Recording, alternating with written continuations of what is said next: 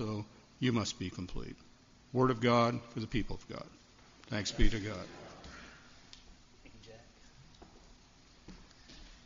So it's inevitable at this time of the year. You have sniffles. I hear a lot of them out there. Unfortunately, I also have it as well. So I'm going to try to do the best in the next few minutes to control mine. But I will apologize in advance. I probably will sniffle. So over the last couple of weeks, we've been talking about some of the acrimony and the antagonism that kind of exist in the world around us. And as a community of faith, I think we agree that sometimes it's hard for us to figure out how to practice love in this world, for that to be the main ethos of who each one of us are. But we believe that if we love God, God is in us, God remains in us, and God gives us power. And the power that God gives us is the power to love God, to love our neighbor, and as we're going to challenge ourselves today, to think about what it means even for us to try to figure out how to love our enemies. Now, I know for myself, and I'm going to assume that for many of you, that we are trying to figure out how to reverse some of the trends of what we are experiencing in the world around us. The rhetoric and the discord, many of us have had enough of it. Amen? And we'd like to see something different transpire in our world. To find a different way of seeing and behaving toward one another. That's my assumption, that we'd like to see something different. So how do we do that? What are the practices that we need to inhabit that will help us as a community of faith set a new example? Right? I want to share with you a letter that I found on the internet this week. It was originally posted in the New York Times. It was an 86-year-old woman's letter to her bank manager, complaining of the fact that they bounced her check. I want to share with you how she addressed this situation. She wrote, "Dear sir, I am writing to thank your bank for bouncing my check with which I endeavored to pay my plumber last month. By my calculations, 3 nanoseconds must have elapsed between his presenting the check and the necessary funds actually being in my account for you to honor it. I refer, of course, to the automatic monthly deposit of my entire pension, at which arrangement I admit has been in place for about 8 years now. You are commended for seizing the brief window of opportunity and also for debiting my account the $30 by way of penalty for the inconvenience caused to your bank." Are you getting this? Right? "My thankfulness springs from the manner in which this incident has caused me to rethink my errant financial ways. I have noticed that whereas I personally answer your telephone calls and letters, when I try to contact you, I am often confronted by the impersonal, overcharging, pre-recorded, faceless entity which your bank has become. From now on, I choose to only deal with flesh and blood people. So my mortgage and loan payments will therefore and hereafter no longer be automatic. They will be arriving at the bank by check, personally addressed and confidentially addressed to an employee at your bank, which you must nominate." Imagine that, right?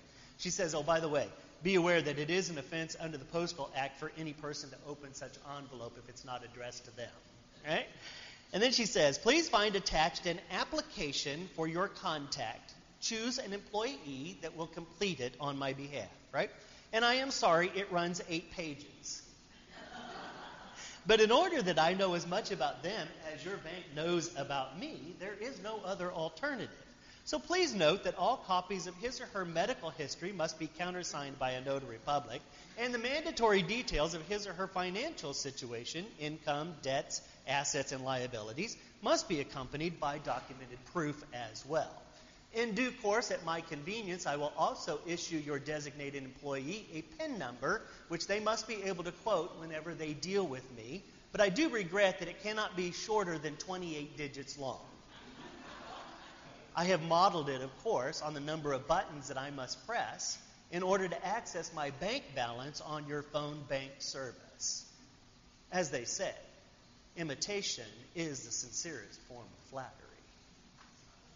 So let me level the playing field just a little bit more. When you call me, you will now have to press buttons to be able to find me.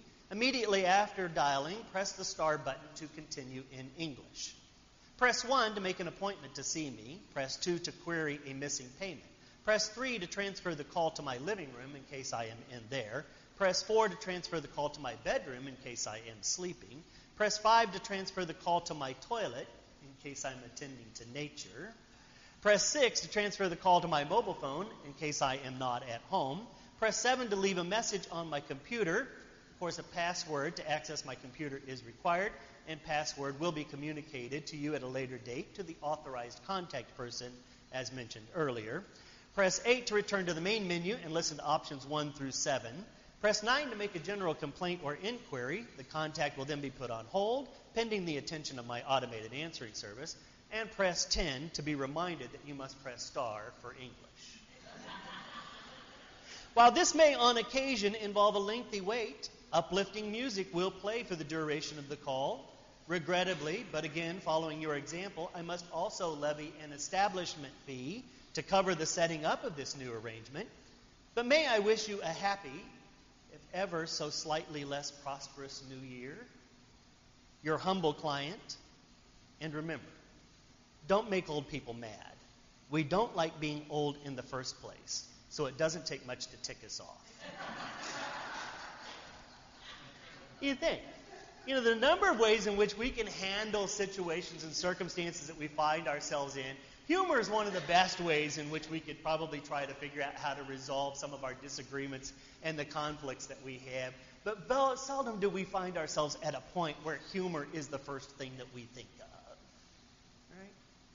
Because I'm going to say something that I think might shock you, might sound a little cynical, but I think our human history proves that for many of us, we have to have an enemy. Our lives have to have an enemy in some way.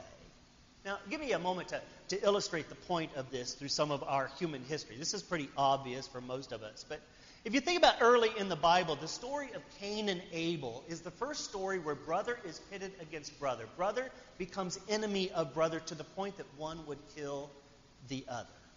You think about the Egyptians who begin to fear an immigrant children of Jacob, and they make them their enemy. They enslave them. They oppress them for 400 years.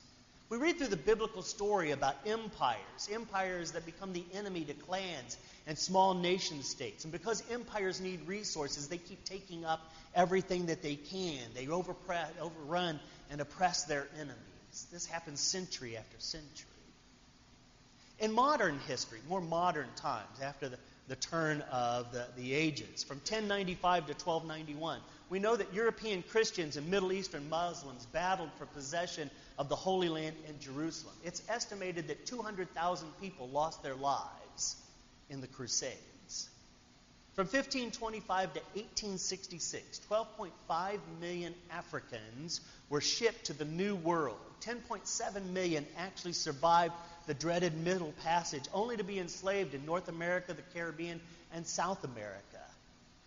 This is only possible because we saw people as less than human.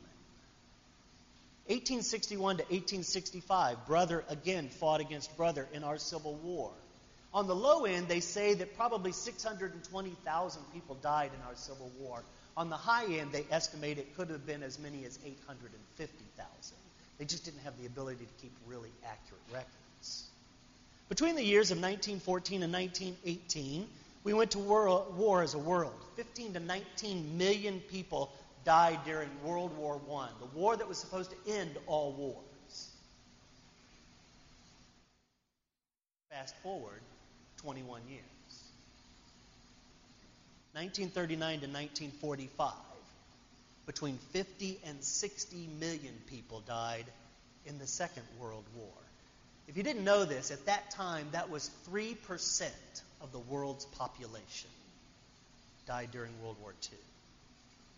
Before we knew it, we found ourselves in a Cold War because, we need an enemy. We need somebody to be able to be our enemy. From the years 1945 to 1989, we went through the Cold War. A speechwriter for the Reagan administration at the end of the Cold War lamented the fall of the Soviet Union and said, "We have lost a worthy adversary. We may never find again in this century an enemy that draws us together, fuels our imagination, and impassions our principles like the old bear." And they were right. for the rest of the 20th century, we really didn't have an enemy. But then in the 21st century, 9/11 happens, and we have a new enemy, and we have the war on terror.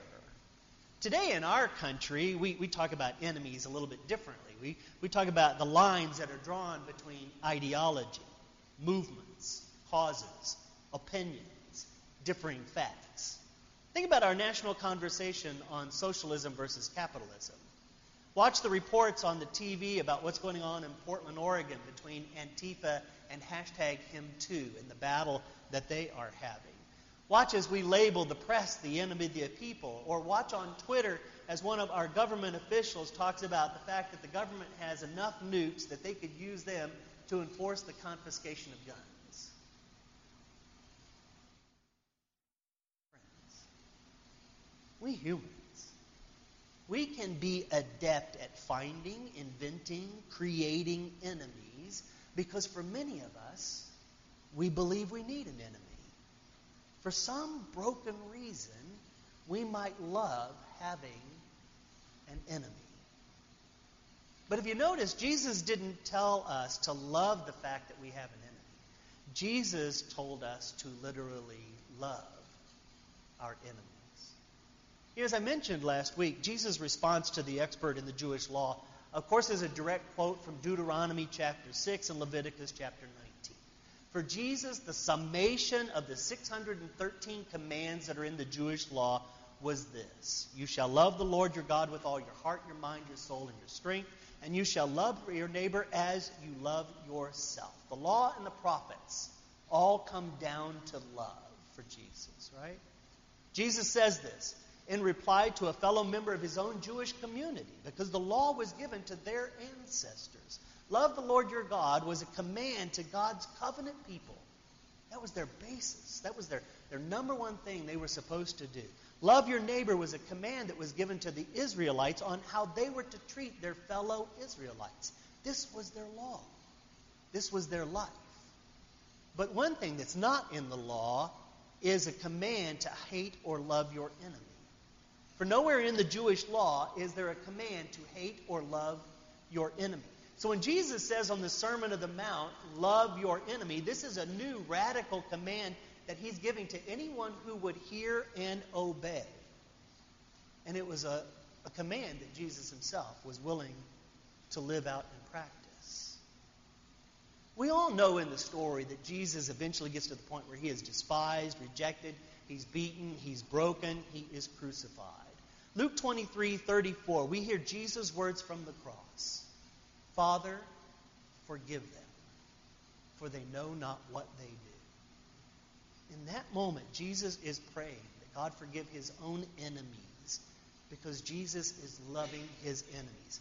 He didn't curse them from the cross. He doesn't call down heaven's armies to destroy his foes. He didn't accuse them of evil and wrong for killing him, an innocent man. No, he asked God to forgive them, to grant them mercy, because Jesus practiced what he preached. Jesus was practicing in this moment what he was preaching. And he becomes, for his disciples in that moment, the supreme example of his own command. Because Jesus expected his disciples to then pick that command up and live it out themselves. Because the kingdom of God wasn't something that was at a distance. It inaugurated in Jesus and his disciples. And the kingdom of God was to come here to earth as it is in heaven. And it was a kingdom where there is no enemies. And so they were supposed to love their enemies and pray for those who harass them. By doing so, the disciples would reverse the trends of human instinct and brokenness. They would reverse the trends by loving their enemy, literally loving them in a powerful and new way. Now, have you ever wondered, though, what gave Jesus the power to do this, to live into this command, to give this command and practice it? For me, I think it comes down to one simple thing. I believe that Jesus saw every person as fully human and ones of worth to God, of sacred worth to God. And I think we need to live into that command as well. And for us to be able to do so, we've got to recognize everyone around us as being human, fully human, and everyone around us as a person who is also of sacred worth to God. Because that's how love it is enacted. That's how love separates us from the rest of the world. There are people that are outside of our Christian community, I know, who are experimenting with this in hopes that enemies can become friends. That to love your enemy might be a better way than war and strife in their world. For those of you who might not realize, Church of the Resurrection in Leawood hosted a conversation recently. It was between two men who come from cultures where they are bitter enemies. Now, some of our folks had an opportunity to attend the conversation. I read about it online and did some research on it. But the two folks were a rabbi by the name of Hanan Schlesinger. He's an Orthodox rabbi. He is a passionate Zionist settler in the West Bank. And his conversation partner is a Palestinian, a young Palestinian, by the name of Shaddai Abu Awad. They have, between the two of them, become architects and coordinators of what is called the Roots Youth Movement in the West Bank. Here's the description of their movement. Roots is a Palestinian-Israeli grassroots initiative fostering understanding, nonviolence, and transformation. This organization facilitates unmediated get-togethers and deep conversations between Palestinians and Israelis living in the West Bank. They have no peace plans, but a strong conviction that human understanding and trust are the prerequisites for lasting justice, freedom, and peace, especially for those who are living on this tiny sliver of land they both call home. As I was doing some research, I found an article from Fordham University, because Fordham had also hosted one of these conversations with these two men. And here's what was written in the article. It says, the Rabbi Schlesinger once viewed Palestinians as less than human, and the young Palestinian activist Awad grew up hating Israelis. But they both forced themselves to get to know their neighbor, and in doing so, they have reached a striking realization. Their enemies are humans. They are humans who live, love, and bleed just like them. The title of their lecture is A Painful Hope, Seeing the Humanity of Your Enemy. And I think that's a noble effort, especially in a land that's far from ours, and yet it's such practical advice for those of us that live right here and next to each other. If these two can figure out how to do it, how could we do any less with our own enemies? I think the lesson I see is a bold action that we need to live into that demonstrates that we're attempting to try to figure out how to live Jesus' command out in our own world, what it means for us to strive to love even our enemies. Let me give you an example of how that's done, a little bit closer home example. Several years ago, there was a local story about two young men. They were living with one of them's father in a trailer home kind of east of Lee Summit out in the Lone Jack area. The father was getting a little tired of the two young men just sitting around the house doing absolutely nothing. Neither one of them had a job. They weren't financially contributing to help pay the bills. They were just basically consumers in a home that had no margin for that kind of life, right? The father was basically over what he could do. And so he just told the boys, you need to do something. Get a job. The father was an over-the-road driver, and he was getting ready to leave for a trip. And he told the boys, by the time I get back, you need to get this figured out. You need to have jobs, because when I get back, if you don't have jobs, you're going to be on the street. So the father left, went on his trip. The two boys went out trying to figure out what they were going to do. They were desperate young men. They were out driving around one day, and they came across a man who was in a field working on his bulldozer. And rather than search for work, they thought it would be easier just to rob the man of his cash and his wallet. That was a better solution in their minds than trying to figure out how to get a job. So they approached the old man in the field, demanded that he give them his wallet. He refused. They got into an altercation with him, and the altercation got too violent, and the older gentleman lost his life for his wallet. The boys fled the field with a few dollars in hand, and they left behind thousands of dollars worth of tools that were laid out on the man's truck bed that he'd been using to work on his bulldozer. The deceased man's body was found. The two boys were also discovered. They were apprehended, charged, tried, convicted of murder, and both of them sentenced to jail. Now, the widow of the deceased man is actually a retired ordained deacon in the Missouri Annual Conference. At this time, she was still actively serving. She attended every aspect of this tragedy. Not only her husband's funeral, she also went to the trial. She saw their conviction and the sentencing of these two young men.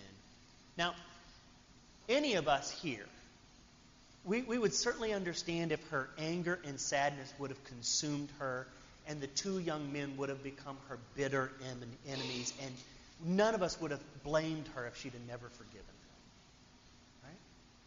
But there are these words of Jesus in Matthew. You have heard it said, you must love your neighbor and hate your enemy. But I say to you, you must love your enemy and pray for those who harass you. To my colleague's credit, she actually decided to live into that command. She reached out to both of the young men through restorative justice and tried to figure out how to express to them forgiveness and reconciliation and to build a relationship with them. One of them actually did respond to her, and through remorse and forgiveness, they have become friends. And she's been a part of this young man's life, encouraging him, even though he finds himself in jail still even to this day. All because she chose to see past their crime and see each of them as human and a person of worth to God. You think about these examples. Those of us who've suffered probably less, maybe a lot less at the hands of those who harass us. How do we do any less than these two examples, my friend?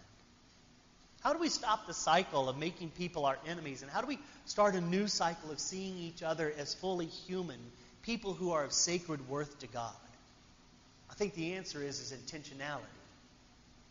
We've got to control how we respond to the person that's in front of us, the person who we could easily demonize and see as our enemy. I think a couple of things come to mind for me as we conclude. Number one is yes, we have to live into our baptismal covenant. We all know the covenant. We are called as God's people to fight injustice, evil, and oppression in the systemic ways in which they present themselves today. That is our enemy. We need to fight those things in the world, while holding on also to belief that all humans are of sacred worth to God. They are people who live, love, and bleed just like each one of us. And they are persons who deserve God's love just like we do. Maybe that should be our prevailing principle that guides our words, our actions. Because when we believe that God is in us and we remain in God, we believe that we have the power to love. The power to love God, the power to love our neighbors, even the power to love our enemies.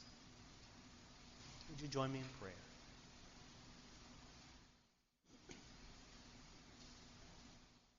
God of mercy and grace,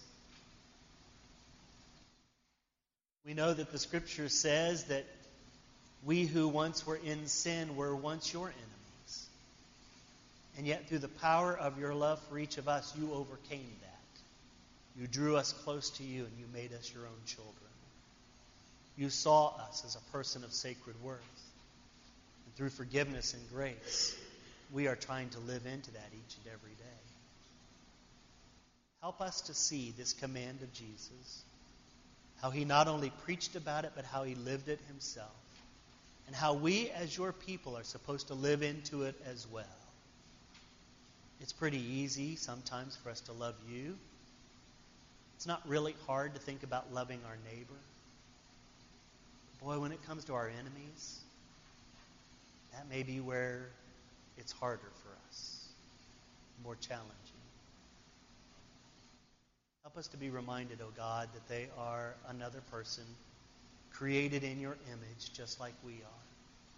That you value them as much as you value us.